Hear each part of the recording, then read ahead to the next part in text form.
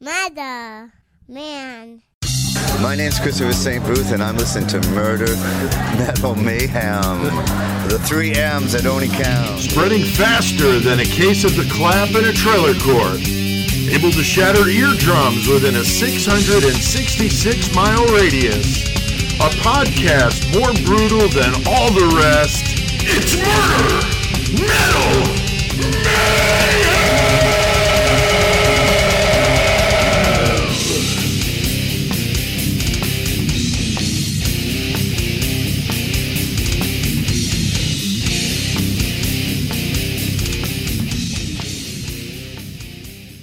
What's up, motherfuckers? I'm here doing that Tuesday thing and bringing in episode number 78. It's going to be a good one for sure. I've got artist and good friend Jeff Gaither on standby to co-host part of the show with me, so that's going to be fucking killer. CK will also be doing some extra duty tonight. He's going to be in multiple segments since Chris is still on special assignment and will not be here tonight. So it's just me right now, but we'll be joined by Gaither and then CK after that. So have no fear. Should be a good show. How about that audio clip of Christopher St. Booth at the beginning? If you're not familiar with Christopher, he's part of Spook TV. The Booth brothers do a lot of paranormal stuff, and we did an interview with him at the recent Dark History and Horror Convention, and it was really cool. He's a very interesting guy. Got a 5-minute piece of it we're going to play later in the Mayhem segment. So those guys are really cool, and Christopher was super nice, and he's the guy that I got the Exorcism kit from. So it is permanently now part of Horns High Studios, and it sits on a glass shelf next to the Dominus mask, the Venom black metal mask we got from Sick Rick. So definitely some fucking evil shit going on in here. Now, last week was Kick-Ass, did a feature on Fred and Rosemary West, the murdering sadists from the UK. And I had the band Blood Feud in here along with Bonesaw from 49 Records. It was definitely a good time. It was pretty hilarious. One of the guys in Blood Feud had a few too many adult beverages and actually passed out in the gray room, which is the room right next door to the studio where we have bands play when they're here playing. And so he passed out in there while we were doing the episode. He wound up coming back into the studio and was like slumped over, took his picture, put it on Facebook. He was a good sport about it, but it was pretty funny. But I got to say, I mean, he was very quiet about it.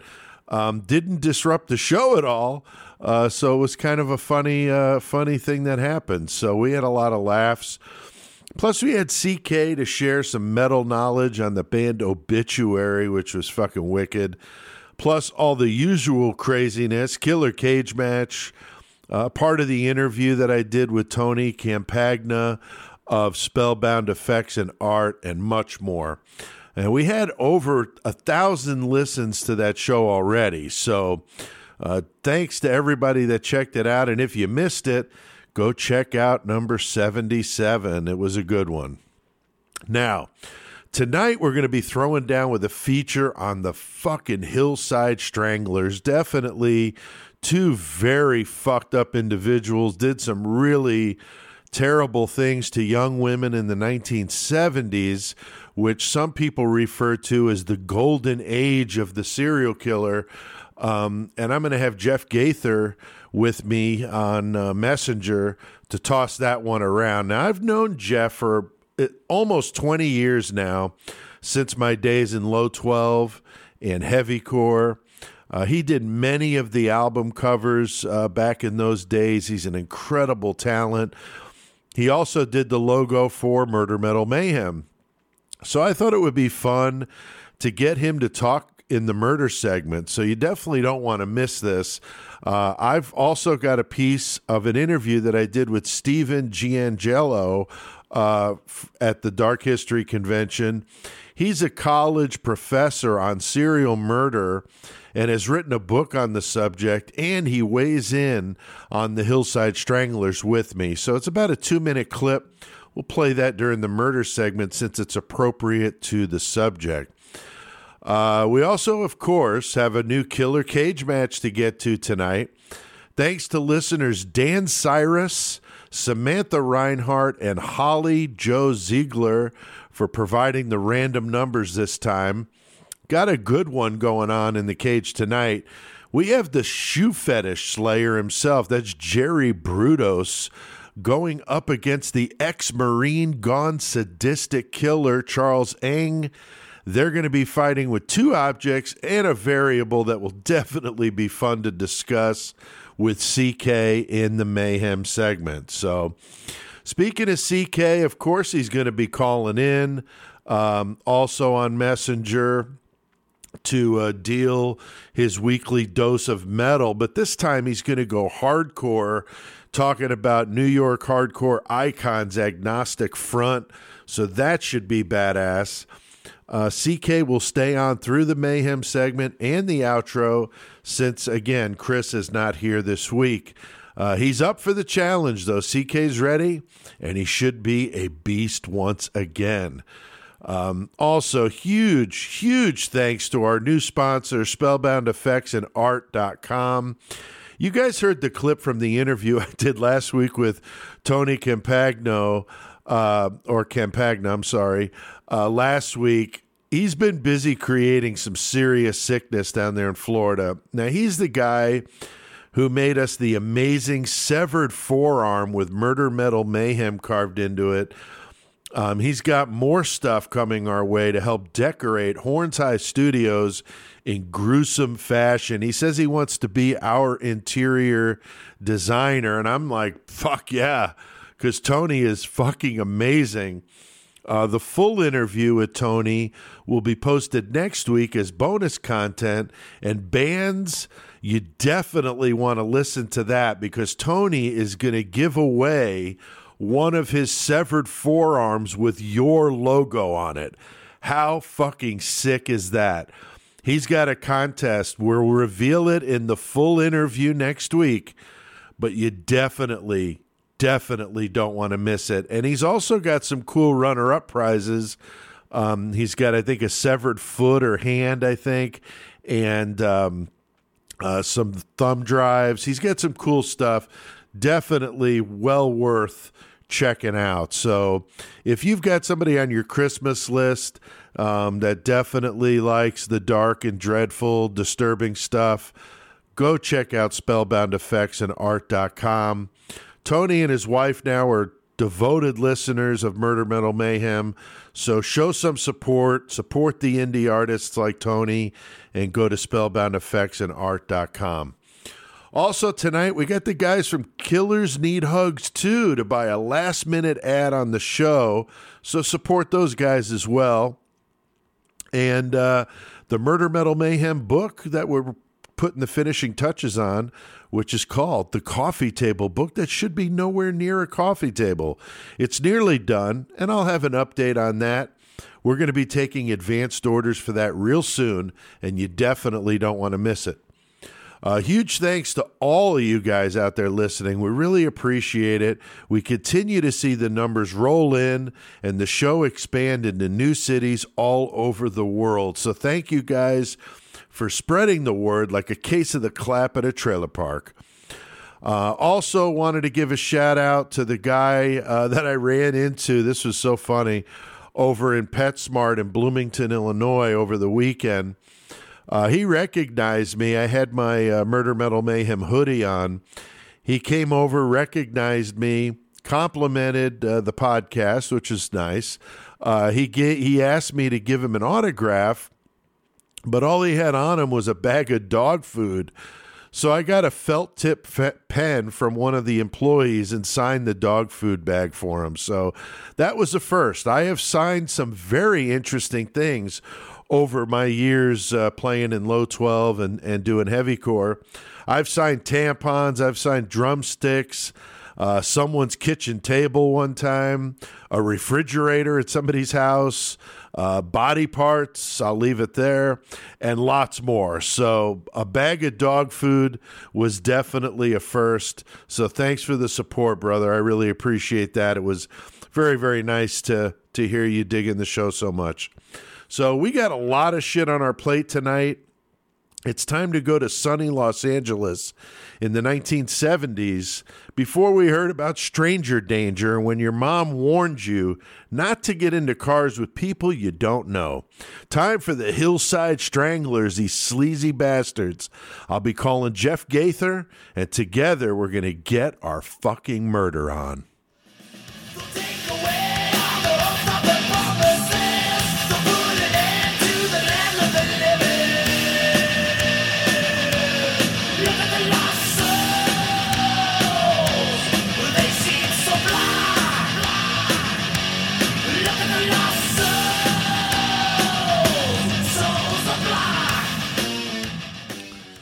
All right, we are in the murder segment now. I'm going to be talking about the Hillside Stranglers, who are a duo of cousins that dealt some serious sadism and killed 12 women ages 12 to 28 in 1977 and 1978. Their story is one of the most fucked up ones we've covered. It's going to be a good, sick-ass ride into the dark and dreadful. We've got artist Jeff Gaither. Speaking of dark and dreadful, we got Jeff with us on Messenger. Thanks, Jeff, for wanting to do this, man. It's good to have you on. How you been? Pretty good so far. You know, life as usual, ups and downs. Yeah, you still over there in Louisville? Yep, been here for all my life, actually. That's awesome, man. That's awesome. Well, definitely good to have you on. I know you're a true crime nut like me, and you definitely dig on serial killers. And you've got a very impressive collection. I remember when I was at your house many moons ago, you had some good murderabilia stuff. You want to give our listeners just a little taste of some of the cool shit you got there? Well, let's see. I've got a tombstone rubbing of Ed Gein. I've got unfortunately, I'm not going to say how I got it, but I've got a small section of the headstone. Oh, that's right. I've got a nail from Spawn Ranch. Let's see. I've got a couple of other things, but I've got them packed up so I can't even really remember what the fuck they are. And you remember I've got a bunch of shit. I got you some dirt from Gacy's house too. So. Oh yeah, I got a large collection of dirt. Yeah, Gacy dirt. And I know that sounds sort of strange, collecting dirt, but you know, not at all. Dirt from graves and from where killings have happened and stuff like that. That's awesome, man. Well, we're all into weird shit like that, so you're among friends here, Jeff. So it's okay. Now we're gonna talk about the Hillside Stranglers tonight. That nickname came from the fact the bodies were found on hillsides in the area surrounding the city of Los Angeles, as I said, in 77 and 78. Originally, though, it was believed to be one person, but then as the details became known, the police realized there was actually two men doing the crimes, and the media changed the nickname to the plural Hillside Stranglers. So, Jeff, you said you weren't really familiar with this case, but many of the sordid details sound like a lot of the serial murderers that we've all heard of. You know, they preyed originally on prostitutes. They killed their victims in one place, disposed of them in another. And we've just heard this kind of stuff, so many times before with a lot of the other ones that we all follow. Yep, and the only thing a little bit different, I think, is they injected one of their victims with like Windex and gasoline. That was fucked up. Damn, that's major. Just gruesome, man. I wonder where they came up with that.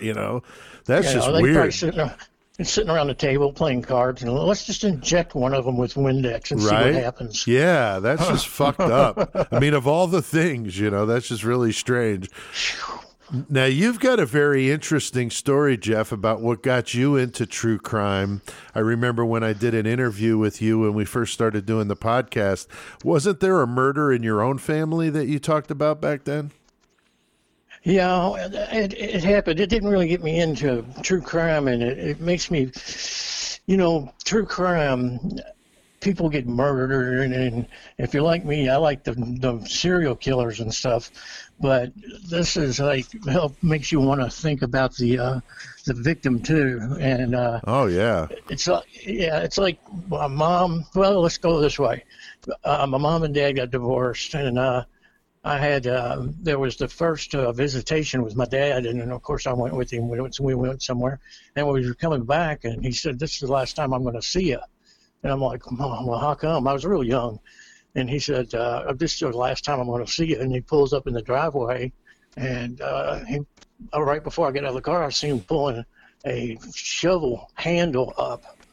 And so I'm like, what the fuck? Wow. And I go in the house, and I tell my mom, and she's trying to lock the door and everything, but he busts in anyways, and he's got a shovel. He starts beating her up, beats my aunt up. It ends up almost killing my mom, and there's like blood all over the living room, hallway, bathroom. My aunt died like 2 months later from being an aneurysm, which I think being hit in the head several times, that sort of helped it along, Well, sure. And, Wow. And then my neighbor he got out basically free.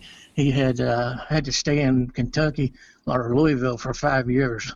He didn't go to jail or nothing, but Oh, like my right God. after it happened, he come over to my neighbor's house and was like, "You want me to take the kids? Like, we're going to go buy McDonald's or something." What the fuck?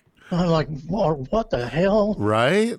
Wow, that's just insane. But I couldn't even imagine seeing that as a kid. Definitely, I'm sure had some effect on you. And all of us, we've had different things that have gotten us interested in the dark and the macabre and music, whether it be in your case art. And sometimes it's kind of helped us through some rough times. I know that's what you've told me about your own work. So. It's somewhat therapeutic to do it, I guess. I mean, I've been doing my art for a long time, so I don't know if that had anything to do with it, but, I've been drawing the way I've been drawing for over 30-something years. Right. Maybe longer than that. Right. I don't know. Right. Now, these I guys... mean, I'm like, go ahead. Oh, these guys were convicted of the crimes, and they were actually cousins, which is crazy. I guess they wanted to just keep it in the family. The fact that they were both Italian, though, pains me a bit with my Italian last name.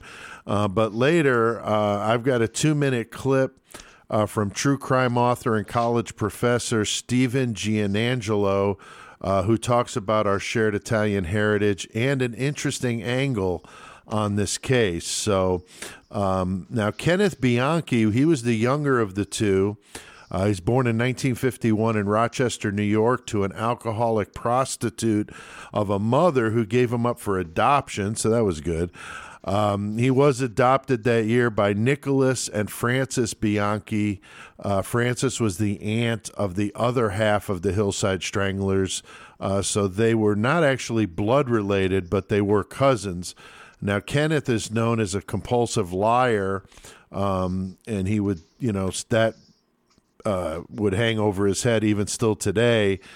He still refuses to admit he was even part of the murders. He's definitely all over the place. Now, Jeff, I'm not sure if I've ever heard of two cousins doing this serial murder like this. What about you? No, but what made me think of was Gacy. He basically, was saying that he didn't do anything. He didn't murder anybody. That's what, Oh, sure. made me think of, But no, I haven't heard of anybody that was cousins Yeah. It's or just, related.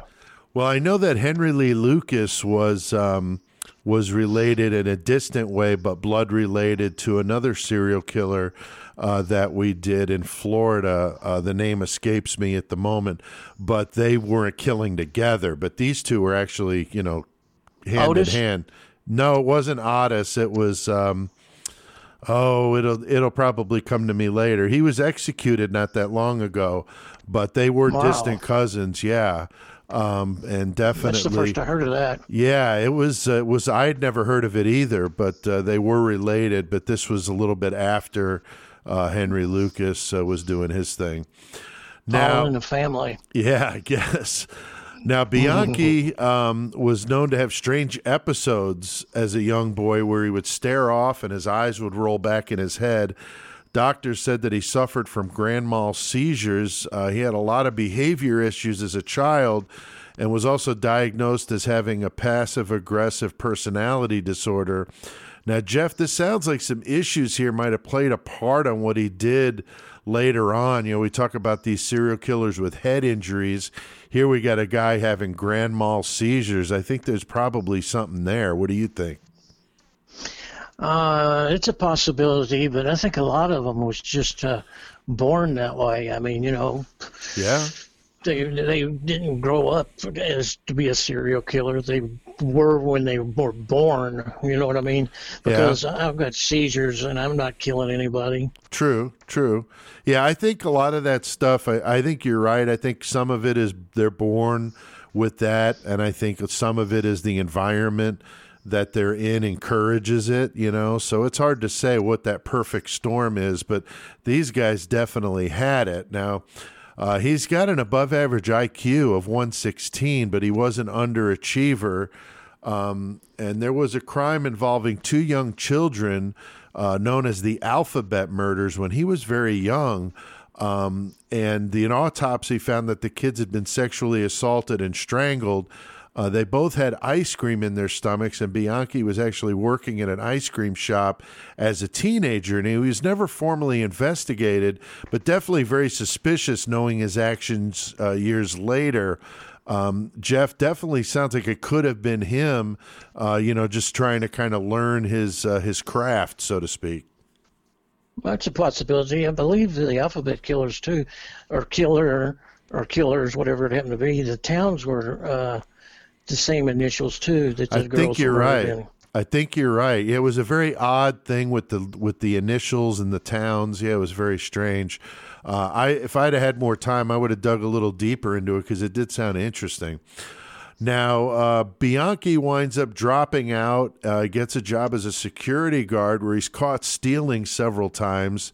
When his adopted father died, Bianchi wound up moving out to L.A. when his mom was just not able to really deal with him. He moves to L.A. to be with his older cousin, almost 20 years older, Angelo Bono. This dude looks like he's right out of Central Casting as a sleazy piece of shit Italian Guido. Now, as an Italian, that sickens me a bit. But, his dude just looked like a sleazebag. Born in Rochester, New York, moved to L.A. later on. Self-described as a ladies' man, ran a thriving business doing upholstery work in cars.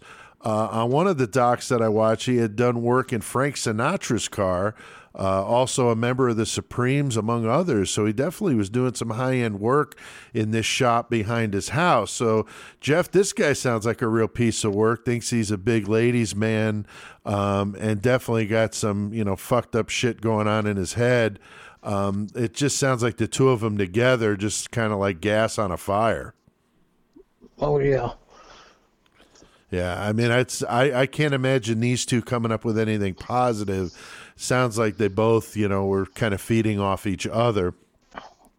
He moves in with Bono in 1977. Bono impresses him with fancy cars, nice clothes, attractive women. Bono would claim that he could put any woman in her place, he said. And Bianchi liked the whole persona of his older cousin.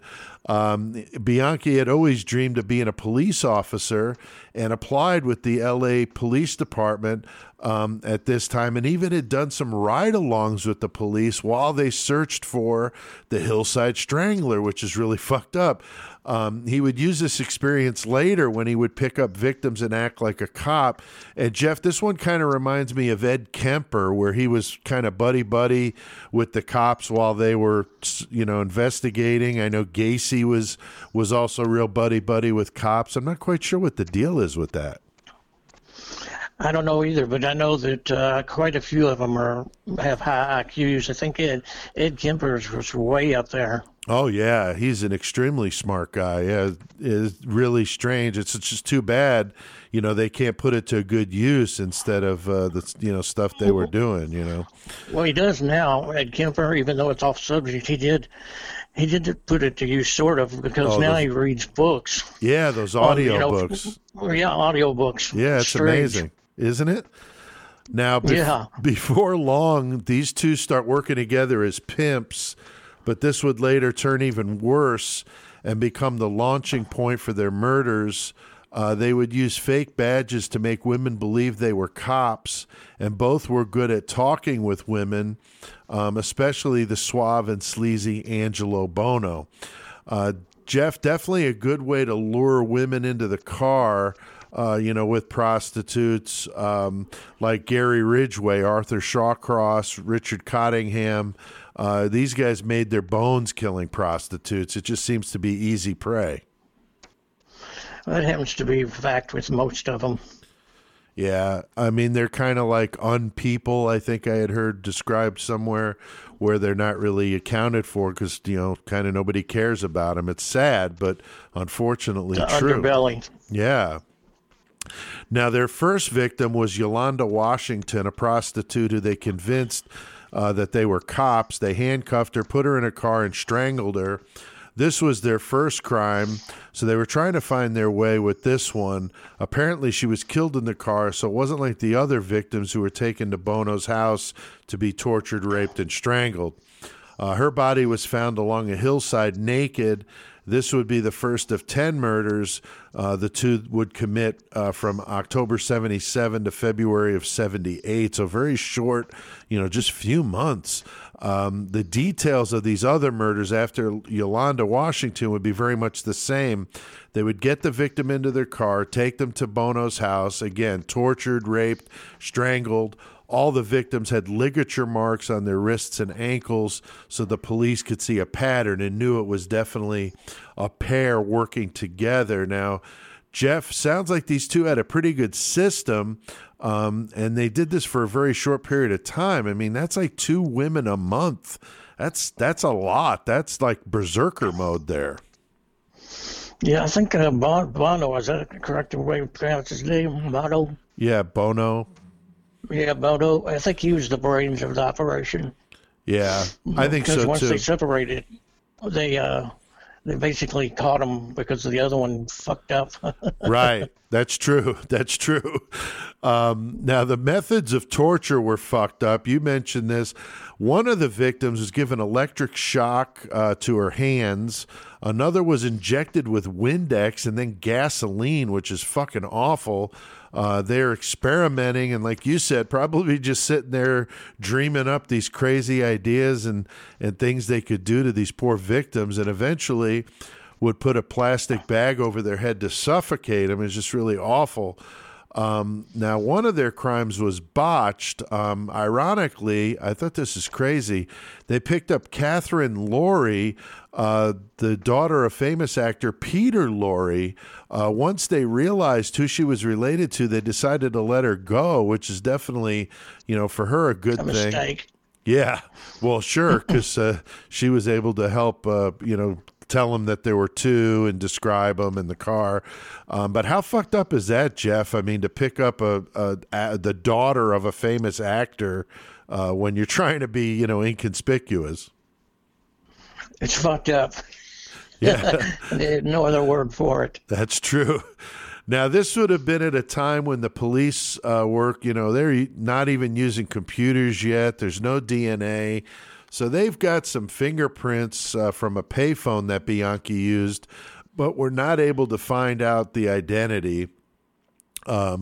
They also had a tip from a woman who knew Bianchi and said he could have been the killer, but of course they're getting flooded with tips, so it's easy to say that now, but they're just getting inundated with people saying, oh, my neighbor is, or my boss is, or whatever.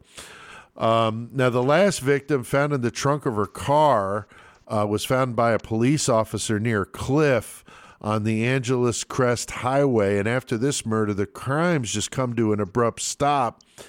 I read that once Bianchi told Bono that he was doing the ride-alongs with the police and that they were questioning him about the murders. Bono went into a rage and threatened to kill him. Probably not the smartest thing to admit to. Bono told him to get out of his life in the Los Angeles area and move out of state. So Bianchi goes to Bellingham, Washington. So, Jeff, 10 murders in 5 months with these two. Just an incredible body count in such a short span of time. Very true. I mean, that's a lot of people in a short period of time. And like you said, I think Bono being the brains of the operation, they could have got away with a lot more had Bianchi not, gotten sloppy, There's a killing tradition in the family. Again, apparently. Now, it wasn't long after Bianchi's in Washington that he finds himself back to his killing ways, comes up with a pretty good plan to lure a woman and her friend away. He said he needs them for a house-sitting job. Once he gets them into the house, this is crazy. He takes one at a time down to the basement. He shoves them down the stairs and strangles them, and it's not long before the police catch him. Bianchi probably would have gotten caught faster in Los Angeles, but like you said, I think Bono was the one that was able to keep him from getting captured. But doesn't look, Jeff, like Bianchi was very smart at covering up his tracks. No, and to go backwards a little bit, I'd heard that Bono is the one that actually raped him, and Bianchi is the one that actually killed him, would strangle him while they were being raped. Yeah, I think I had heard that too, that they worked in tandem like that. So that's just fucking awful, man. Jesus. Just crazy shit. I mean, it's just like stuff you'd see like in a horror film that these guys are actually living out. Very disturbing, to say the least. I wonder if they laughed when they did that. I wouldn't doubt it, man. I mean, these two, I would put nothing past them. I mean, they're just fucked up individuals, that's for sure. Now, while he's in police custody, Bianchi hatches this ridiculous insanity defense. He claims multiple personality disorder, as it was called at the time. This was something that was very popular at the time due to movies like Sybil, but it is a very rare condition that's now called dissociative personality disorder. So it's obvious to the police he's full of shit. He comes up with this alter ego he named Steve, and one cop actually wrote bullshit in his notes when he was doing the interview. I don't know, Jeff, did you see any of that video of him doing that with the two the alter ego thing? No, I've watched a couple of videos, documentaries, but I didn't see the film on that. Yeah, it's pretty funny because it's so bad. He's trying to be Bad convincing big time. I mean, he's trying to be like this other person, but he sounds exactly the same. His mannerisms are the same. His speech is the same. It's just very, very fake, and it was so obvious to them that he was full of shit. Now, I got to meet and talk with a true crime author and a University of Illinois professor on serial murder. I mentioned Stephen Gianangelo at the Dark History and Horror Convention. Super cool guy. Jeff, he has got an unbelievable Gacy collection that would make you very jealous. Dude, he's got pogos. He's got the kit that Gacy used when he painted in prison, those iconic pictures. So very cool stuff. Yeah, he used to be a investigator with the Illinois State Police. He was also part of an FBI terrorism task force. Very interesting. He's got a book that's great, and I got a chance to talk to him. So I'm going to play this clip from that interview so you guys can check this out, because I did ask him directly about the Hillside Stranglers. So check this out. Yeah, we're also doing the Hillside Stranglers, which is, of course, a well-known case. I love Kenneth Bianchi and Bono. I think they're very interesting. Yeah, of course, no to our heritage, though. Yeah, I mean, you got to give Italian serial killers a little extra. But I can say when I was studying a clinical psych before I moved into forensic psychology, I saw some interviews with Kenneth Bianchi when he was being supposedly hypnotized, and his malingering and his faking about he was trying to say he had the multiple personalities. He said he was Steve. Maybe he knew me, but he said he was Steve. But he didn't change any of his. He was just fake. But the guy that was interviewing him the first time, he was a multiple personality guy. He saw multiple personality in everything. However, another guy came along and said, I don't think so because, and they needed to get past that. But a fascinating story. It was a long time ago. Oh, it was. But, it was still fascinating story. Oh, yeah. And the thing with multiple personality, a lot of people have this belief that it's a very widespread thing. It's actually a very rare. Very rare. Because very it's rare. a lot of times it's bogus. It's not true. Right. But, there's been some famous cases like Sybil. Right. And, of course, the Billy Milligan case in Ohio I found very interesting. I've been exposed to a couple of multiple personality cases. It's certainly a problem. It's an issue that you have to learn to live with it. But there are some that learn to live with that actually learn to actually deal with all the different personalities. But again, faked a lot, definitely rare, absolutely. Right. Yeah, and the Billy Milligan case I found interesting because he actually raped a woman as a woman.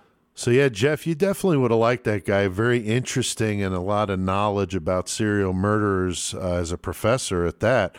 So he believes Bianchi's full of shit about the defense. So Bianchi now decides to change gears to avoid the death penalty, agrees to testify against his cousin, Angelo Bono. The trial of Bono went on for a year, and at the time was the longest-running trial in California history. Bianchi was on the stand for 6 months and difficult to deal with. I can't even imagine that, as he kept changing his story. I thought it was funny. One of the detectives on the case said Bianchi was telling them, quote, I can live out my dream by being a detective and help you guys solve the case. So, Jeff, this sounds like a fucking shit show here with this guy. 6 months on the stand. I couldn't even imagine having to listen to him going on and on about all this bullshit. Yeah, well, they have to go for each victim. That's why it takes so long. Besides the fact that he's just nuts. Right. Yeah, because you got that many victims. Like you said, you got almost have like 12 trials or 13 or however many victims there were, or 10 in this case. Now, they charged Bono with 10, convicted him of 9 of them at the conclusion of the trial in 1983. He's given life and later dies of a heart attack at the Calipatria prison in 2002. Kenneth Bianchi pled guilty to the 10 murders in California and the 2 in Washington and got life in both states for his crimes. The police believe that he did most of the killing while Bono was the one that raped the victim. So just as you said, Jeff, as sick as it was, they typically did this at the same time, suffocating the victims as they were being raped. So absolutely fucking awful. Bianchi is still alive in the Washington State Prison in Walla Walla. He claims he was innocent of these crimes. Now, Jeff, this is about as despicable as it gets, but what is your thought about the way these two got justice, or do you think that they did? I would say they both needed to be executed, but at the same time, I like to write serial killers, so. Yeah, I know what you mean. I've never done that before, and I know this is definitely a conversation for another day, but you said that you had quite a bit of correspondence with Richard Ramirez, right? Oh, yeah, I wrote to him quite a while. He was a strange one. I mean, the last that I was writing him, he was wanting me to take pictures of women's feet. Oh, wow. He asked for a bunch of weird stuff, but he was evil in one way, and another way he was just a normal person.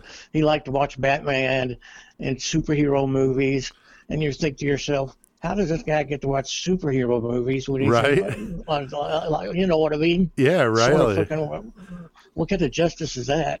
Now, were you sending him your art too, or was he just sending you his? No, he just sent me his. Oh, and wow. It was just one. Actually. He wasn't drawing no more, and I asked him a couple times, and he sent me a drawing of Daffy Duck. Oh, that's funny. And then Gacy, I wrote to him 5 years, and I never once thought about asking for artwork. And then after he was executed, then I thought about it. So I've had my chance to get artwork from him, but I just wow. never did think about it. Interesting. Well, definitely we'll have you on when we do Ramirez for sure, and I'm sure eventually we will get to him. Now, this one, Jeff, as if this story wasn't fucked up enough, a very strange twist in this one that I read online, and I did get a chance to check it out. I think it's legit. Because I did see it in a book that I use quite often from Dr. Peter Vronsky, which I'll mention here in a minute. But it claimed that Bianchi started a relationship with this woman, Veronica Compton, in 1980. So this would have been after he's incarcerated. She testified on his behalf at the trial. She was later convicted of attempting to murder a woman in California at a hotel, strangling her to make it appear as if the Hillside Strangler was still on the loose and the wrong man was in prison. Bianchi smuggled his own semen from prison to her in like the finger of like a rubber glove, it said, so that she could place it on the crime scene. And they thought that if she killed the victim like he would have and left his semen on the scene, the cops would think he was still out there. I thought that was really odd. It made no sense to me. But then I read that, you know, at the time, DNA wasn't what it is now. So all they would have been able to do is get a blood type. So they figured that they would think it was still him out there. It's fucking crazy. But as if that wasn't fucked up enough, after she goes to prison, she befriends another serial killer, Doug Clark, the Sunset Boulevard killer who murdered 7 women himself. And eventually she gets paroled in 2003 and is currently working in L.A. as a writer, artist, and musician. So, Jeff, what the hell? I never even heard of that before. And I read that and I thought, on Wikipedia, I thought there's no way. But when I saw it in this book by Dr. Vronsky, it's legit. I mean, that is just fucking nuts. That is just nuts. I can't believe it. Yeah, I mean, to think that somebody would actually think that that would work. But, you know, this guy wasn't playing with a full deck like we know. Anything, Jeff, you want to add about the Hillside Stranglers? I know you did a little documentary watching yourself, but anything I glazed over you wanted to talk about? No, I think you covered most of it. I mean, I can't really think too much on them because I just recently watched the documentary, but it seems like you cover more than I know, that's for sure. All right. Well, that's good. Now, my research for this episode was done with a variety of documentaries on these two, plus a few different podcasts I've heard over the years. The book I mentioned by Dr. Peter Vronsky, Sons of Cain, is also a great resource I've been using a lot, and he has several references to Bianchi and Bono in there. I've also mentioned Dr. Vronsky's book, Serial Killers, The Method and Madness of Monsters. It's fantastic, and that book references them multiple times. There's quite a bit out there if you dig into it with these two pieces of shit if you want to find out more about them. Now, next time we're going to be featuring a look back on Carla Faye Tucker.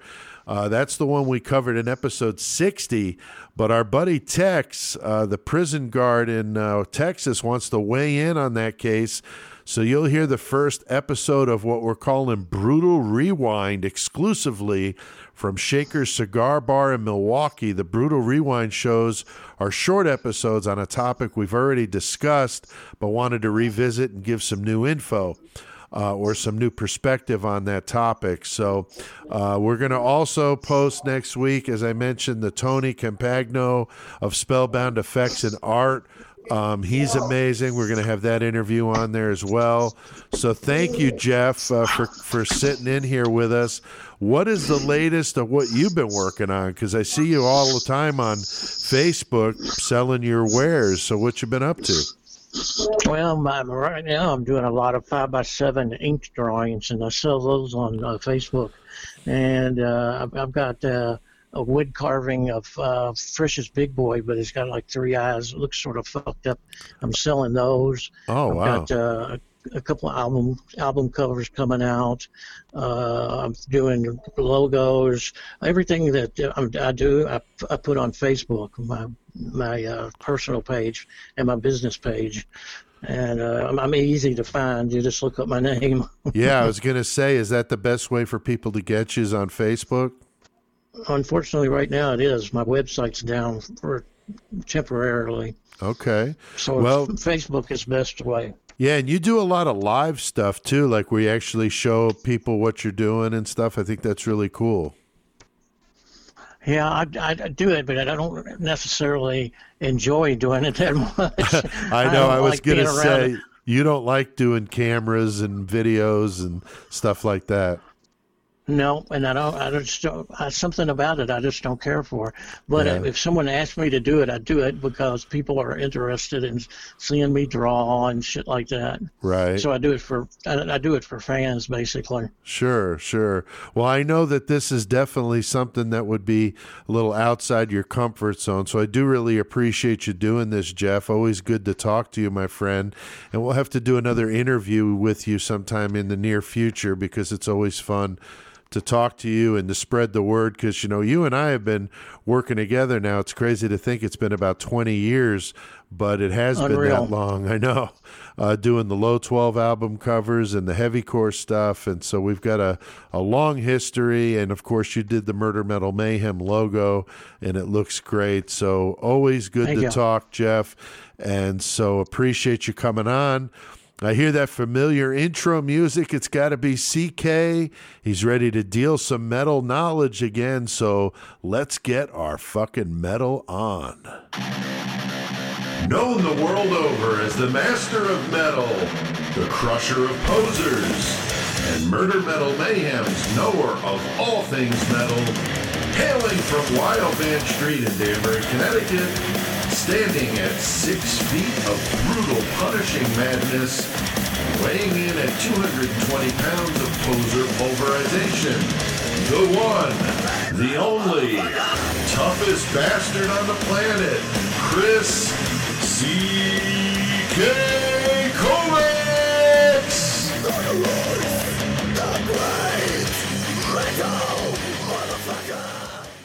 All right, speaking of the great metal motherfucker, got CK on Messenger. What's going on, dude? Yo, what's up, Pete? What's going on? Oh, man, I'm just fucking busy here, dude. With Chris gone, I've got double duty. I'm fucking answering calls. I'm fucking cooking dinner. I'm like doing every fucking thing, man. It's fucking crazy, man. Oh, and I'm writing a book. I'm writing a book, too, by the way, you know, in my free time. So I think this is the last week anyway. So.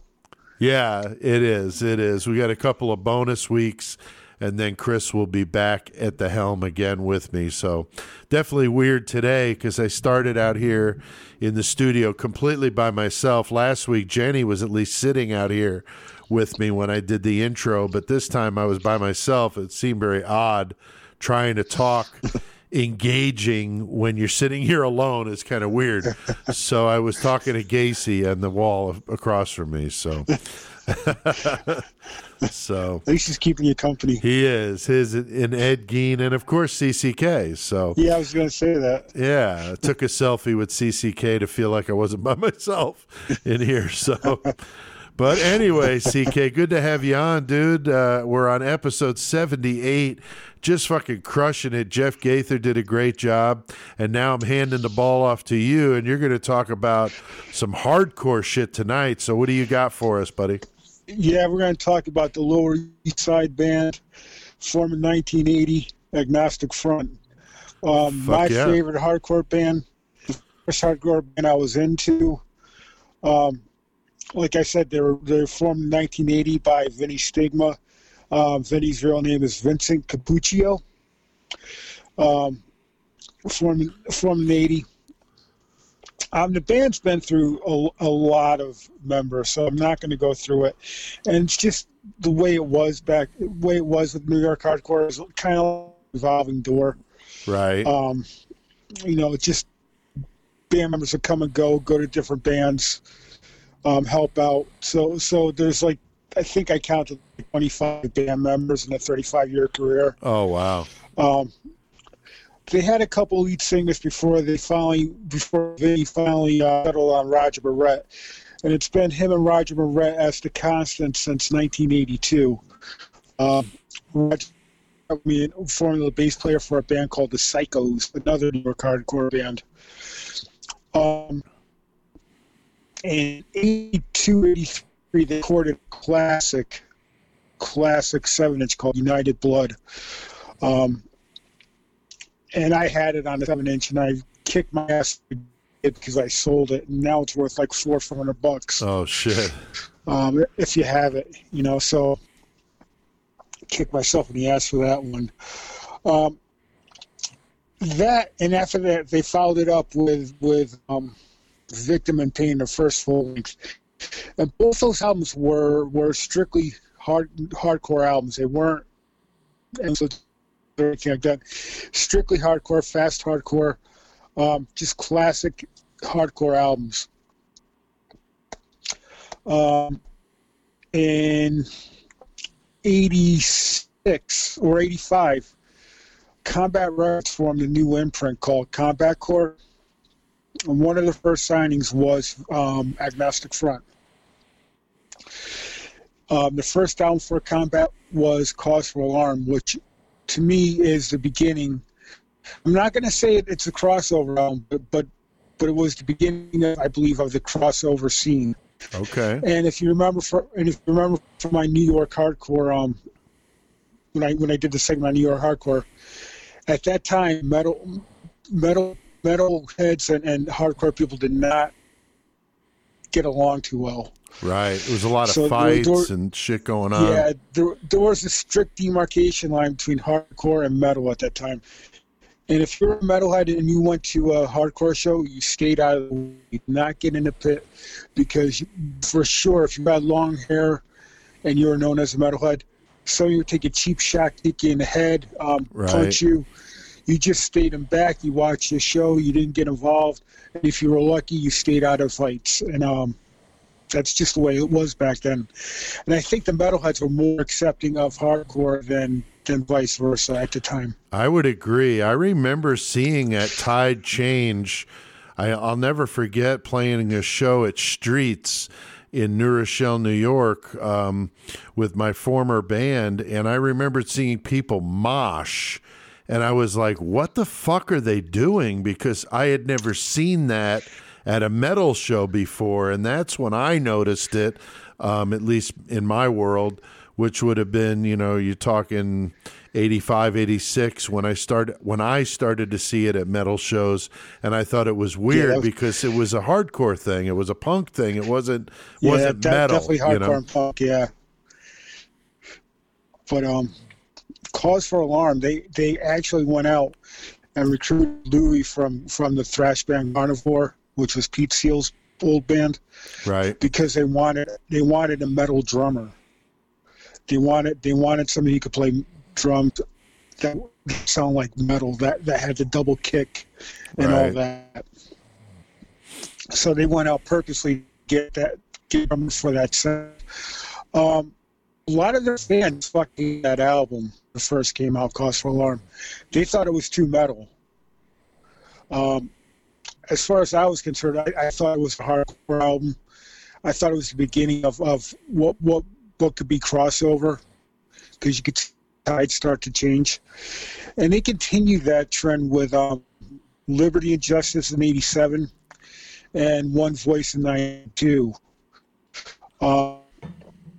92, they took a hiatus, broke up for a couple years, 4 years, I believe. 96, they got back together, started doing shows. Again, it was Vinny Stigma and Roger Barrett as the core of the band. But around, I also got to say, around 1988, they also started a band called Madball, which they had Freddie Cretion, who is Roger Barrett's younger brother, at 12 fronting. It was a side project. Now it's a full-time band with Freddie Cretion. That is his band now. and he's on his own, and Madball's gone on and become their own thing. And Yeah, for they're sure. Another great hardcore band. Another band that's probably crossover scene as well. But they went on hiatus, came back in '96, did some reunion shows. I actually saw a couple of the reunion shows in '96. Signed with Epitaph Records, and they signed a 3-year deal, a 3-album deal with Epitaph. And if nobody knows what Epitaph Records is, it's the label in Southern California, founded by Brett Garowitz from Bad Religion. So it's a hardcore punk label, and you saw kind of at that time Agnostic Front go back to their hardcore roots. They kind of abandoned the crossover element to them. They put out Something's Gotta Give in '98, which was actually produced by Billy Milano from SOD and MOD. And they put out in '99 Riot Upstart, which was definitely a hard punk album, produced by Lars Fredriksson from Rancid. So they definitely, I think the label and the producer definitely had an influence on that one. And along with Dead Yuppies in 2001, which is the last album they recorded for Epitaph. Took a little break from 2001 to 2004. 2003, they signed with Nuclear Blast. And you saw start to go back into their more crossover, harder with a metal element. Another Voice, which was, to me, a comeback album. Fucking great fucking album. If it was definitely a follow-up to One Voice, their last album for Combat Core. They followed that up 2011 with My Life, My Way, and 2015 with The American Dream Died. All those 3 records, great fucking records. Heavy as hell, fast, hardcore. And just this past year in 2019, they put out one of the best albums that I've heard in a long time by them, Get Loud. It's just a freight train. It just starts and it does not stop until the end, and it just rolls right over you. Fuck yeah. You got to give these guys credit. It's 35. It's going on 35 years that they've been together. Vinny's 64 now. I believe Roger Moret's like 55, 56. Still going strong. It's amazing, man. Still touring. Roger Moret, he can't sit still. He's always doing something. He's the one who actually manages the band. He books the band. No outside help. He does it all himself. Wow. The guy had a heart attack like a couple years ago. He's got some implant in his heart to monitor it, and he's still kicking ass. Fuck yeah, man. So you got to give these guys credit. They're still going strong. They're still putting out great stuff. And if anybody's interested, they kind of put out a documentary in 2017 called The Godfathers of Hardcore. One of the best documentaries I've seen in a while. It's up there with Pentagram documentary and I love that Pentagram documentary, dude. That's an awesome documentary. It's amazing. This one is a really good documentary if you want to get into agnostic. Is it as good as the Thor documentary though? No, nothing is as good as the Thor documentary. Dude, I'm so fucking a joke. I'm so glad I got to watch that with you, dude. That was so fucking ridiculous. That was the most ridiculous shit I've ever seen, man. Wow. And the guy took himself so fucking serious. Oh, I know. It was so absurd, man. Yeah. Wow. Well, that's fucking cool, man. I don't know much about them, I'll admit. Not a big hardcore guy. I do like some of the hardcore influence bands like Propane, of course, Anthrax, and bands that kind of delve into that, but not a pure hardcore guy myself. But I do like the hardcore metal crossover stuff. Some of it I do dig. So that's fucking cool. And like you said, they're the godfathers of it, man. That's where it started. So pretty amazing. Yeah, they're definitely my favorite hardcore band. One of my favorite bands of all time. Yeah. But yeah. So if anybody wants to get into Agnostic Front, I would start with Cause for Alarm, and there's a version of Cause for Alarm with the Victim in Pain and Cause for Alarm on one CD. Okay. And there's also a standalone Victim in Pain with the United Blood EP CD put out a couple years ago by Bridge 9 to celebrate the 25th anniversary of it. Nice. So most of the stuff is still available on physical copies. I believe all of it is available in digital. So it's around. Check them out.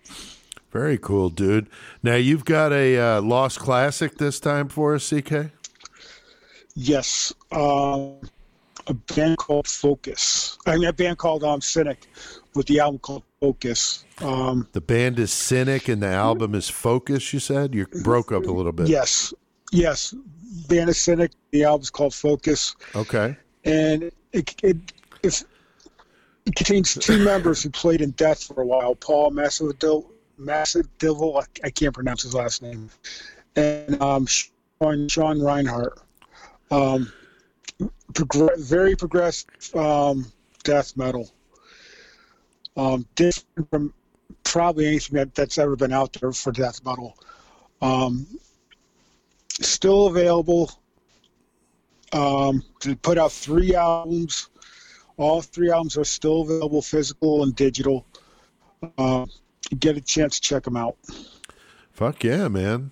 Always like to hear those lost classics from you. Now, the 666 Club, CK, we've been talking about it. People can go to patreon.com/murdermetalmayhem to join it. $3 a month. They get the shows a day early, the episode notes. They get discounts on merch. I'm also going to give them a month out of the list of the killers that we're going to talk about. So that is just one hell of a deal for $3 a month. So people got to get into that 666 Club, or they're going to have CCK to deal with, because don't need any of that, man. He gets fucking mad. Don't piss him off. No, not at all. Now, some national metal news, CK, I've been seeing in my Facebook feed. Fucking King Diamond is on tour, man. I didn't go because it was a weeknight, and it's Chicago. Yeah, I hate fucking going up there. He played Chicago last night, I believe. Yeah, I know people that went, and the pictures and video look fucking amazing, but I was not there. I kind of partially regretting it, but also it's just getting to that age where fuck, I gotta really want to go to a show to deal with it. It fucking tears my ass up. It's I think he either played or he's playing around in New York and Mass, but I just can't do it. Yeah, I'm not up to it. Now, any other national like releases or news or anything you wanted to put out, CK? Nothing really going on. You got next week. You got Cattle Decapitation. You also have Terrorizer coming out with a new live album in the next couple weeks. Cool. As far as that, there's really nothing going on. For the holidays, usually it's just compilation albums. Right. For the holidays, there's really nothing going on until the year. Okay. And the only thing I know that's coming out for, I think, January, February is a new King Diamond. Right. Now, locally, we got that Blood Feud album. We had those guys in here last week. That album, Disgust, coming out of 49 Records on November 30th, and they're doing an album release party with Goremonger, a bunch of people, at the Night Shop in Bloomington, Illinois, November 30th. So go check that out. Support some local metal. Of course, local for a show like this. We do worldwide, but I'm based in Central Illinois, so when I say local metal, that's what I'm talking about. But always good to support the local guys. So definitely giving them plenty to chew on this week, CK. And I know you said you were going to stick around into the next segment. So what do we need to do then, my friend? We need to get our mayhem on, motherfuckers.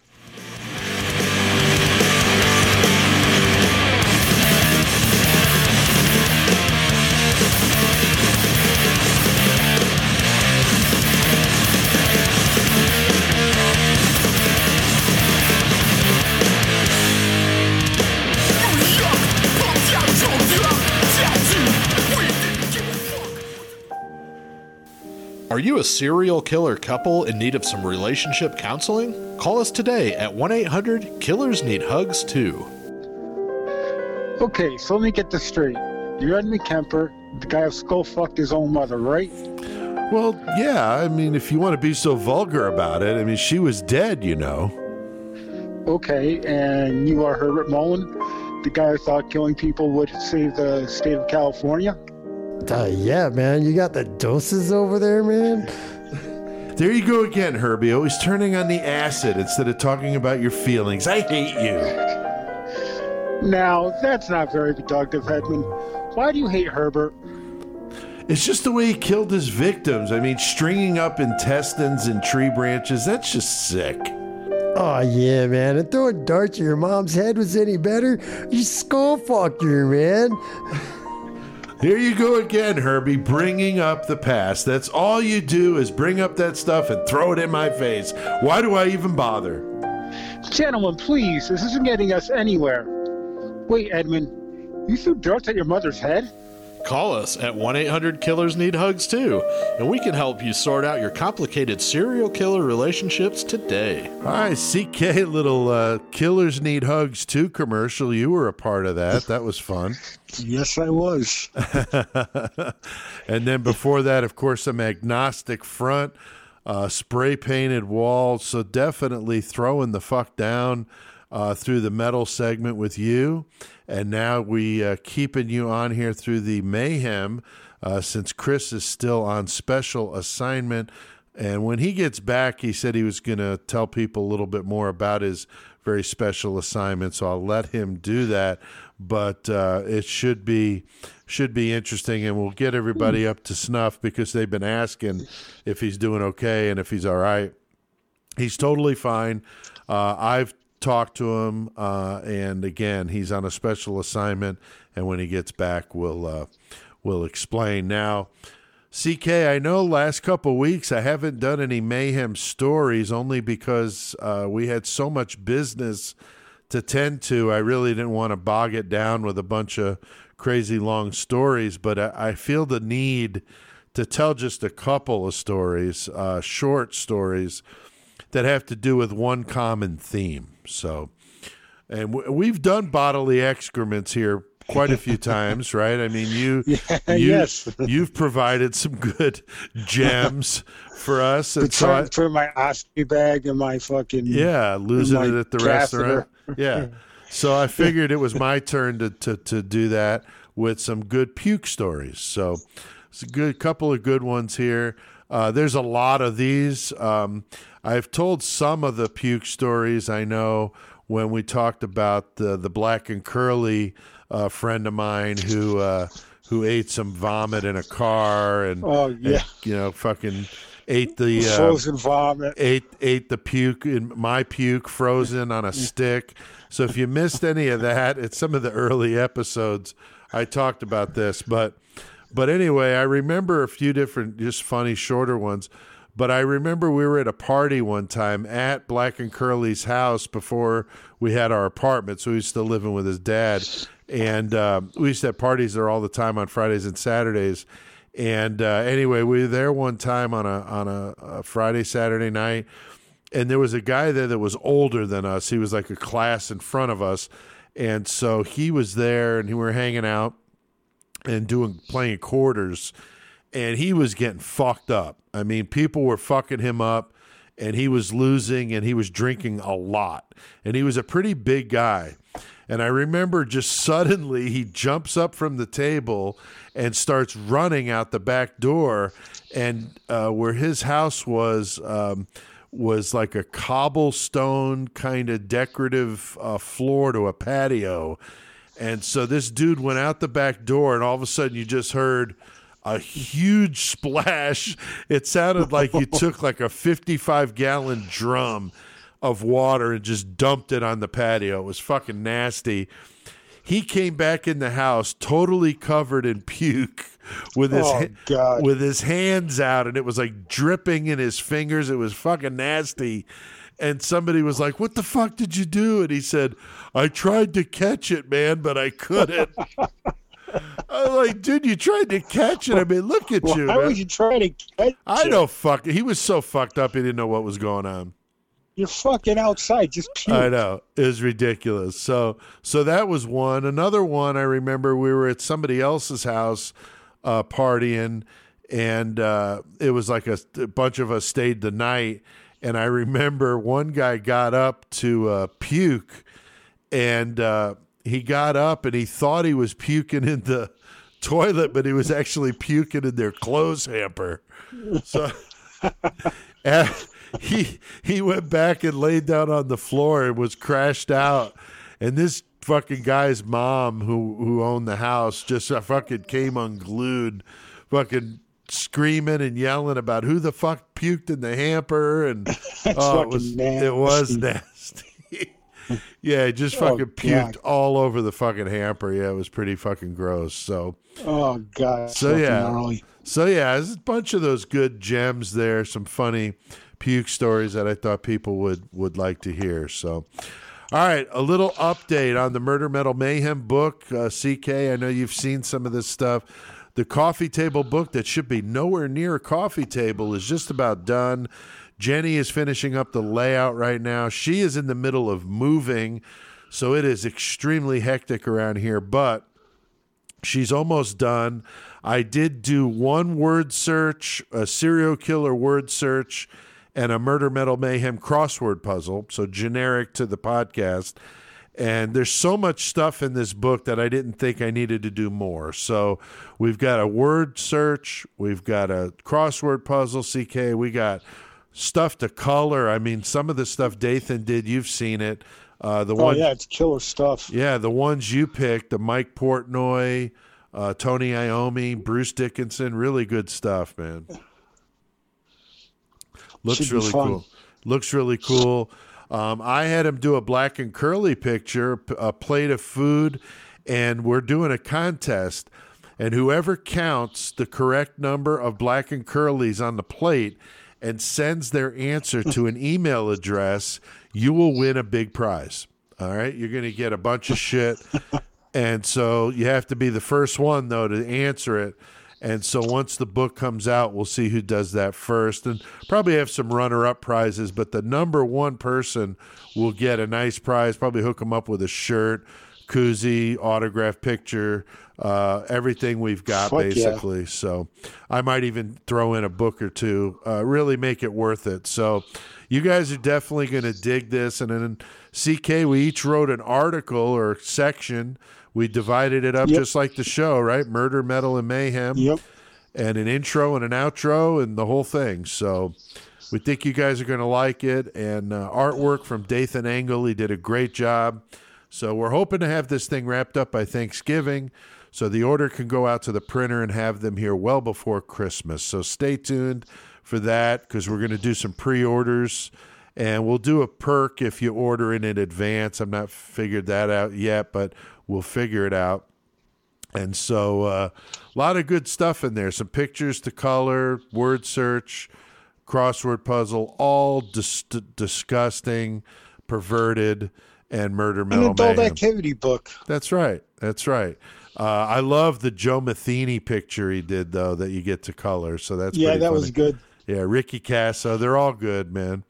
So I think you guys will dig it. Chris, of course, did the metal, or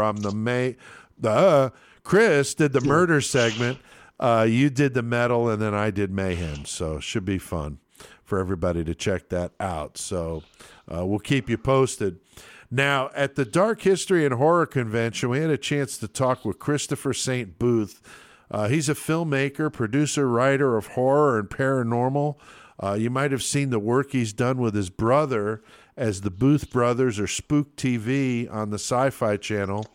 I got a little 5-minute clip of that interview, and we talk about some really interesting experiences that he's actually had on the set filming a movie at a haunted insane asylum. So check this out, this short interview clip with Christopher St. Booth. Now, you guys have done a lot of different, stories, obviously. What's the one that sticks with you? Is there one particular one? Well, we lost our paranormal virginity, so to speak, to Death Tunnel, which is Wayville Sanatorium. And we did one horror movie before that down in Linda Vista Hospital, and we did actually feel that we saw this little girl ghost running around, but we weren't really into the paranormal. But when we got down to Kentucky, Louisville, Kentucky, and saw the sanatorium, supposedly, thousands of people died in that tunnel of death where they would wheel the bodies out. Right. We filmed a horror movie there. Oh, wow. So. And you thought you saw something? Oh, I did see something. I caught it on a camera when I was scouting there. Yeah, it's actually in the documentary we did, Spooked, because when we were down there making the movie, it was so beyond, the activity was so real. We were making a horror movie in a real haunted place, but the activity came out on our film. I brought in another film crew into film us filming. Oh, wow. We made a documentary called Spooked, The Ghosts of Wayville Sanatorium, and then Sci-Fi Channel bought that. Sony did the movie, and Sci-Fi Channel bought the documentary, and then after that we started, doing documentaries for the Sci-Fi Channel. Oh, wow. Now, so when did you do that? When 2006. Okay. The movie, Death Tunnel was 2004, Spook was 2006, and then we did Children of the Grave, and then we did another. See, that's what I saw, was the first dealings I had with you guys was that Children of the Grave documentary with those shadow people in the wood line. That is freaky. It is freaky. And then that Zombie Road that you guys talk about on there. With the thing about shooting in a forest is haunted. Right. You can't get out of there, because in a house or an asylum you can walk out the door. But in a forest, especially 6 miles down, you got to walk. You got to, it was like 3 miles in, 3 miles out. You had to walk 3 miles out of here. Right. And so you couldn't just get the fuck out. Right. That freaked me out when I first saw that. And that's when my first thing I had ever seen that you guys did. I was like, wow, that's I remember really neat. that just like yesterday. And I remember falling onto the bed on the hotel at the end of the day and going, wow. Just wow. Yeah, because we searched for those shadow figures, yes. We shot those shadow figures, and we couldn't find them till the end, and it was the thermal imager, represent the exact image as the picture they sent us. Yeah. But I also, this is not in the show, but the EVPs we were getting were almost mechanical alien sounding. Really? They were like tones that went, da da da da, and I went, what the hell's that? Right before I would talk, so it would go da da da da, and then you would hear me say, "Look over there," like it was referencing me to say the style and what I was going to say, meaning to get away from where I was looking or give me a clue where to look at. But either way, and that's why I started realizing that, all these ghost hunting shows, they get all these children, shadow children, they call them shadow children. And they all seem to have big heads, if you've noticed, and all these, they're called imps or whatever. And I said, why do they want to think that they're a ghost? Because they could be an alien. They could be coming through the paranormal realm between your blinks. I mean, you blink, the things you were missing. I don't know the exact amount, but the scientific concept is that you're missing 15 minutes every day in your life in between your blink. So imagine if something new and could move in between your blinks or come out and get out. That's crazy. I've never heard that. That's interesting. Yeah, it's true, though. It's actually true. Crazy. I've never heard So that's where the concept of, hey, I saw it out the corner of my eye. Okay. And that's where Vortex, in another show, I actually caught a Vortex photo you take a shot, and a shot, and the second photo is totally spinning. So the frame caught you in between your blink, and that's where it happened. The whole room turned around. Wow. So I mean, I love that kind of stuff because it's really fascinating cool. stuff. A lot better than just getting a cold spot by a night vision ghost hunting camera, which is so overused now. It is. It feels cold over here. No, I saw some shit for real though. Yeah, CK, he was a really cool guy, and it's weird hearing Chris in there because Chris, of course, has been on the special assignment, but these last few shows, I've been trying to put these little clips of him doing interviews with me, so at least he is still part of everything that's going on here. So anyway, that's the guy I bought the exorcism kit from. Definitely a really cool guy. He's got a new book coming out. I was thinking about maybe doing something with him on Messenger sometime, but that interview, we'll play the whole thing as a bonus episode here coming up soon, maybe sometime in December. So all right, so don't miss next week when we release the 32-minute interview I did with Tony Campagno of Spellbound Effects and Art. That turned out really good. I listened to the whole thing today. It was really great. Tony is such a nice guy, really funny, very good personality. Now, he's got this contest, CK. He's given away one of those severed forearms with a band logo on it. If the band wins it, he's got a special thing on his website, and he's going to explain it in the full interview. So people that are interested can tune in next week. It will be Thanksgiving. It'll either be the day before or the day of Thanksgiving that it'll go live, and you can listen to it. And if you win the contest, you get the severed forearm with your band logo on it. How fucking cool is that? You can't fucking beat that. No, not at all. It's great promotion. Promotion tool. He sells those things for a couple $100 on his website. Yeah. Now, he's got some cool runner-up prizes, too, like a severed foot or a hand. And then he's got some of the thumb drives. So Tony is really giving out some cool prizes with this. So you definitely want to hear that full interview next week. It's like 32 minutes long, just Tony and I. But it's very, very cool. Now, don't forget, guys, pick up a copy of my new book, Creation of Chaos, Volume 2, 12 Ways to Make You Die. You can get that on creationofchaos.com.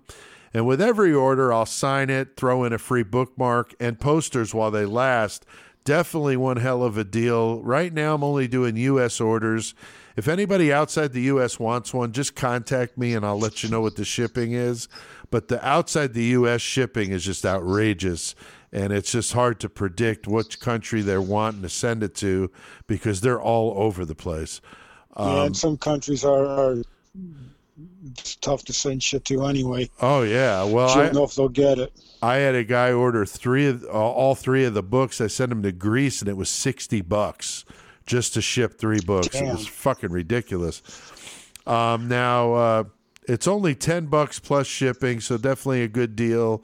9 short stories from me, plus a story from Angel Rosa, one from Sue Rovens, and my granddaughter, Alex Crow.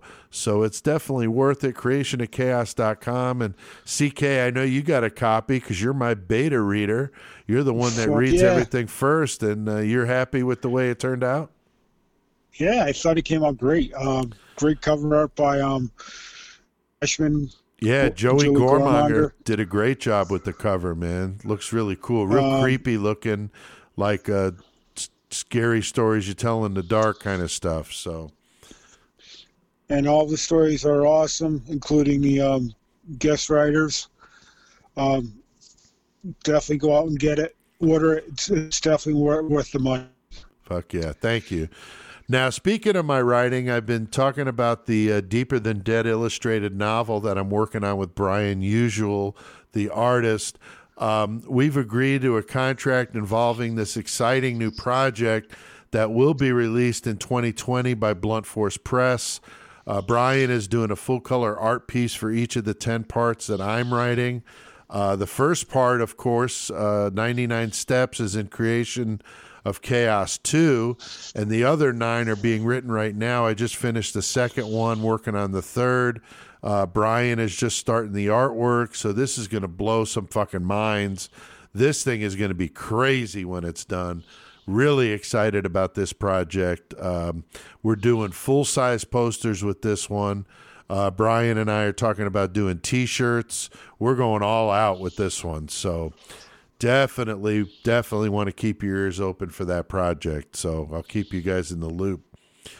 CK got a killer cage match tonight, dude. Love doing those. Of course, that's when we get people to give us some random numbers. And I got a list of 60 killers, a list of 60 objects they'll fight with in a cage to the death. And just to make things interesting, we throw in a variable in the cage. Those are pretty funny. Last week's was good with Michael Shaw back in a Disturbed shirt after drinking a fifth of McCormick whiskey. So it's kind of funny because he sent me a private message because I think it was Bonesaw said something about that he would have been motorboating Richard Speck's titties. And Mike Shawbeck said there will be no motorboating of Speck's titties. So yeah, he heard it. So Oh, shit. so thanks to listeners Dan Cyrus, Samantha Reinhart, and Holly Joe Ziegler for the random numbers this time around. Got a good one. CK, we got the shoe fetish slayer himself, Jerry Brudos, going up against ex-Marine gone sadistic killer Charles Ng. Definitely an interesting matchup with these two. Now the objects this time, CK, kind of interesting. What do we got? You got a double-headed dildo and a fence post wrapped in barbed wire. Nice. We've had the double-headed dildo a few different times now, so kind of funny. That's a good one. It is a good one. And the fence post with barbed wire, I mean, that's fucking brutal, man. That's like Mad Max shit right there. Oh, yeah. That's like ECW shit. Oh, yeah, from the that's old true. days. That's true. Now, I don't know if we're going to be able to keep these guys away from the double-headed dildo. We'll see. The variable, though, is interesting. We got 8 flying squirrels with rabies. I'm not really sure what the fuck they're going to do, but CK, what is your take on this fucking strange matchup? I don't know. It's going to be a good one. I mean, just physically, those two are going to be pretty, physical because Brudos was a pretty big guy. Charles Ng wasn't very big, but he was good at martial arts. So, but he's a Marine, and Marines are fucked up. I don't want to say fucked up to begin with, but they don't take no shit. So no. You have that. Yeah, for sure. So, yeah, you got a tough Marine and Jerry Brudos, like I said, pretty physical guy. So, matchup-wise, I'm thinking fairly even, and you throw in the fence post with barbed wire and the double-headed dildo, I don't fucking know. And the 8 flying squirrels with rabies, I don't know what's going on with that. I mean, it's not like you're going to get rabies in 5 minutes. So, I mean, even if they're biting you, it's not really going to matter because you're dying in this cage, So I don't really know what the flying squirrels are going to do. The squirrels aren't going to give a shit. They're just going to go after fucking both of them. Yeah, probably. So that's what's going to happen with the squirrels. I think Ames going to take the fucking double-headed dildo, just start beating the shit out of Brudos over the head. Yeah. And then just shove it up his ass. It's very possible, man. Charles Ng's pretty tough, man. And Brudos, the shoe fetish slayer, he might be getting fucking, these squirrels biting him and shit. And then all of a sudden he's got Charles Ng coming at him with a fucking double-headed dildo. Very well might be over with before it even got started. So, but then again, you know what? The squirrels could just fucking bite him to death, and they both die, and it's a draw. It very well could be, because I mean, I wouldn't want one squirrel biting me, let alone fucking 8 of them, man. That would hurt. Yeah, I'm sure they could do some fucking damage. Oh, I'm sure. Yeah, because they got claws and shit, so yeah, definitely wouldn't want to be fucking with that. So, All right, well, we got an interesting one. I don't know. You guys can weigh in on this matchup because it is a strange one, but always enjoy doing these. So thanks to the listeners who provided us the random numbers, and I think we've done some good mayhem here tonight. So let's move on to the outro, dude. Yeah, you can't beat a puke story. No, fuck no.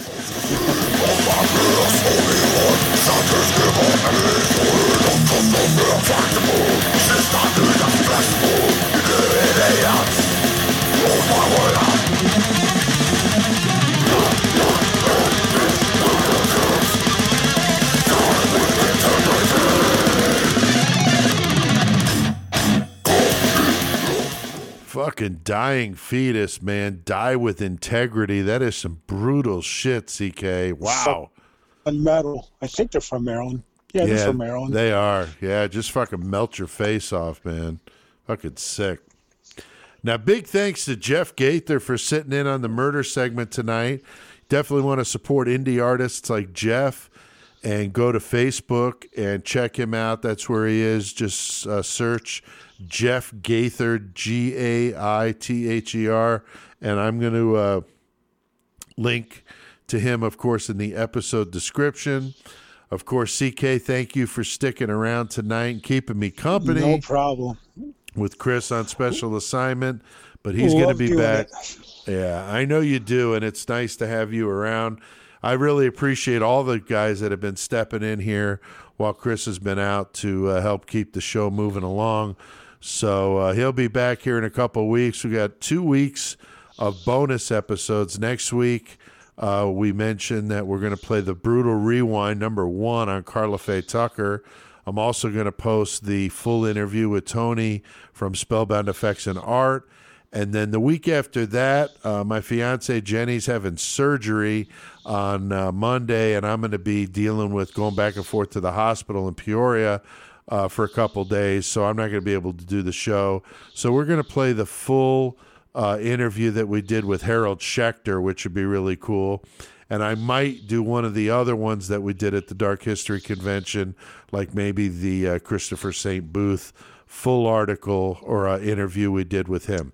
So trying my best to give you guys plenty of content while we deal with a few personal things with the holidays and with her surgery coming up. So, but after that, Chris is back and be back in business. We're doing the guy that's admitted to 93 murders, Sam Little. Very fucked up story. Nationwide drifter killer. Very fucked up, so that should be good.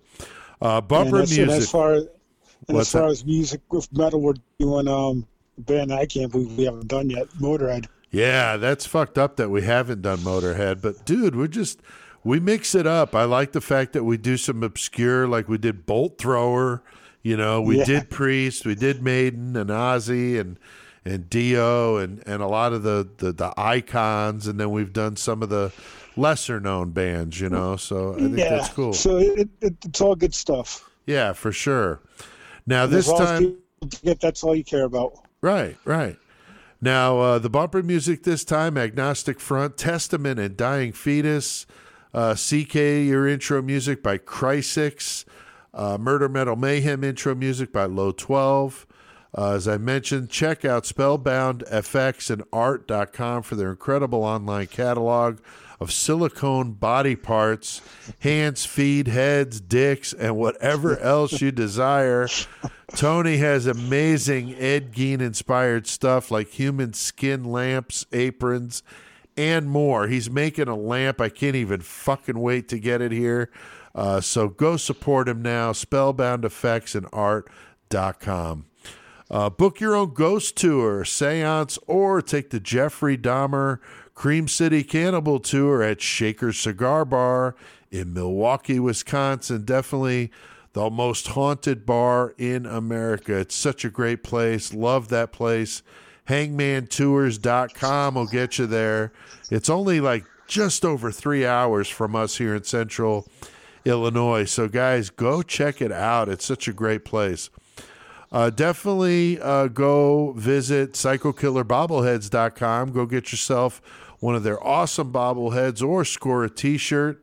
Tell them Murder Metal Mayhem sent you, and they'll get your order out right away. So go support these sponsors. We really appreciate them. Thanks to everybody out there listening. We appreciate that.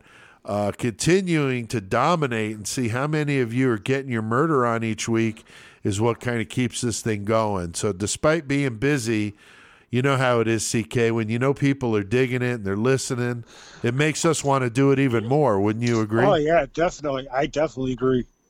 When people are digging what you're doing, you definitely want to give them you want to up the game a little each week. Yeah, I mean, I don't want to phone in one episode, man. I'm doing everything I can to make these things as good as possible, cram them full of good stuff. So even a puke story or two, you know. Now, no, not at all.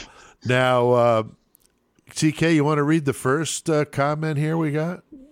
Sure. Larry 555 commented, I'm not sure what the special assignment is, but I'm sure it'll be a great story to hear when Chris returns. You've been doing a good show while he's been away, though.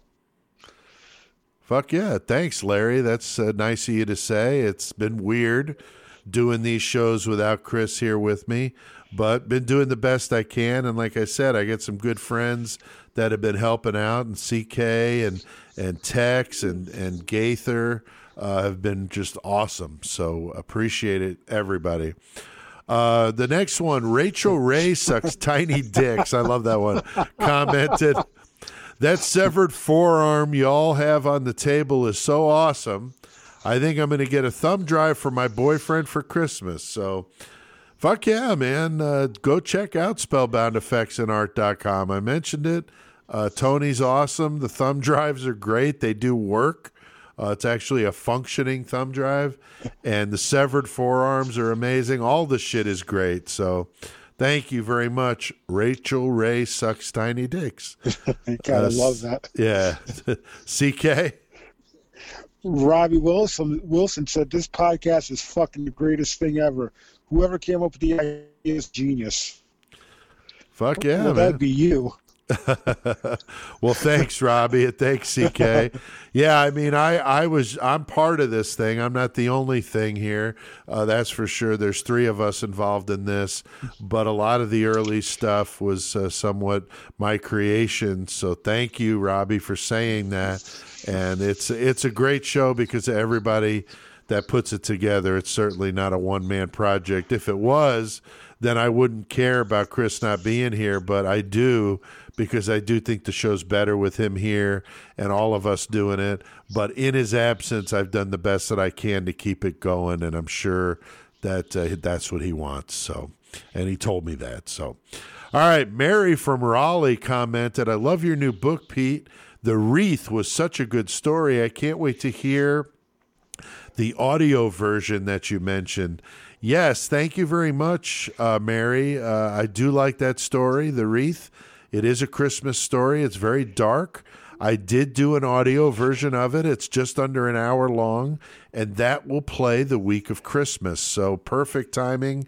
You'll get to hear The Wreath during Christmas week on here. You'll hear me read it. And CK, I know you read that story. Oh, hell yeah, I had to. Yeah. Based on real characters. So right. Yeah, I mean, it's a very interesting character from back in our childhood in the town that we grew up in. A guy that used to sell wreaths door to door and was very creepy and strange. Want to buy a wreath?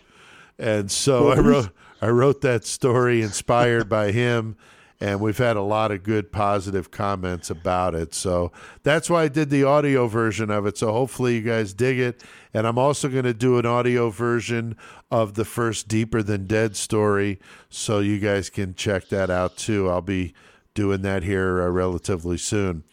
Don't forget to check out murdermetalmayhem.com to listen to all the podcasts, bonus episodes, all sorts of stuff. Also, go to the Murder Metal Mayhem YouTube channel and subscribe. Once Chris gets back, we're definitely going to catch up on some video stuff, so I haven't forgotten. Follow us on Twitter at Get Your Murder On, and like us on Facebook. Join the 666 Club and support the podcast on our Patreon page at patreon.com/Murder Metal Mayhem. And again, all of this stuff will be linked in the episode description. We definitely appreciate the support, so thank you all very, very much. You could go to creationofchaos.com if you want to pick up one of my books. Got a brand new one out now, as I mentioned, Creation of Chaos Volume 2, 12 Ways to Make You Die, and that's got artwork by none other than Joey Gormonger. Don't miss next week. We're going to feature our very first Brutal Rewind on Carla Faye Tucker, the axe-murdering bitch from Texas. And we got Tex to weigh in on that one.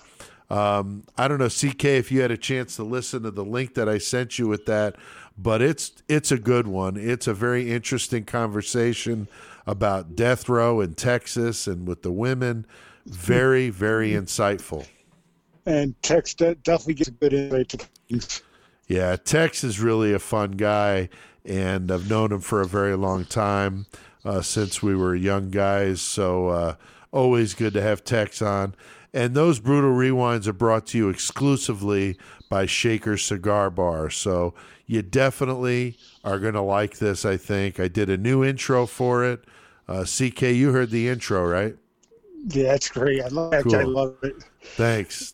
Yeah, I threw in some rewind sounds and stuff. I think you guys will dig it. So we can't It's let definitely him. cool. We can't let him go though, CK, without hearing a new karaoke song. And I recorded one just for the occasion. I thought that it was fun. It's always fun to do a new song, and since this was a California crime, I thought that the Hillside Stranglers would probably like this song, and maybe they did. Then maybe they cranked it up. So you guys need to check it out. So until next time, keep one foot in the gutter and your fist punching some poser in the fucking face. That was good.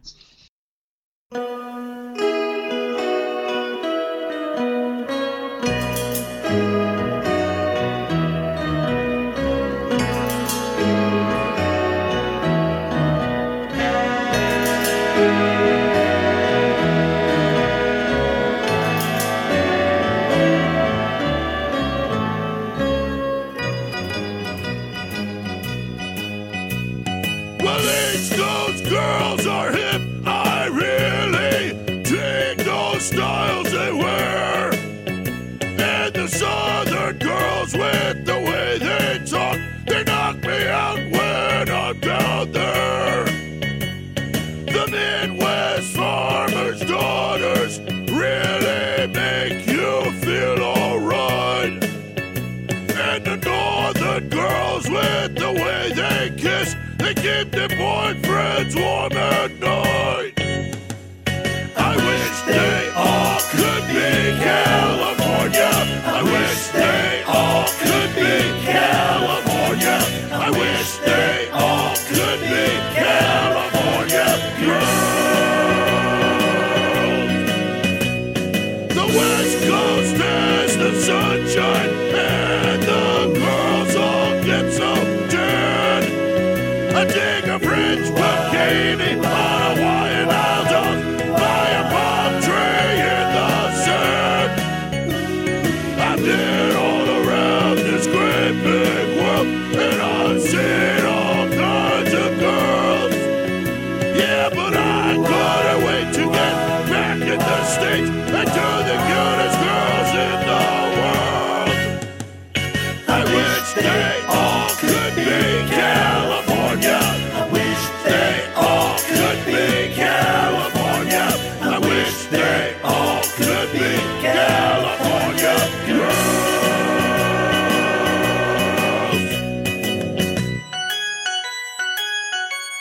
I wish they all could be California.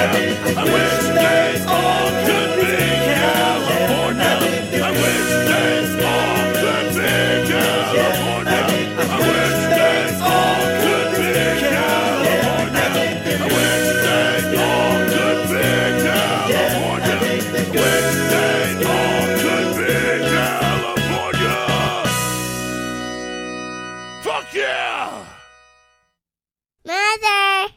Dada, man.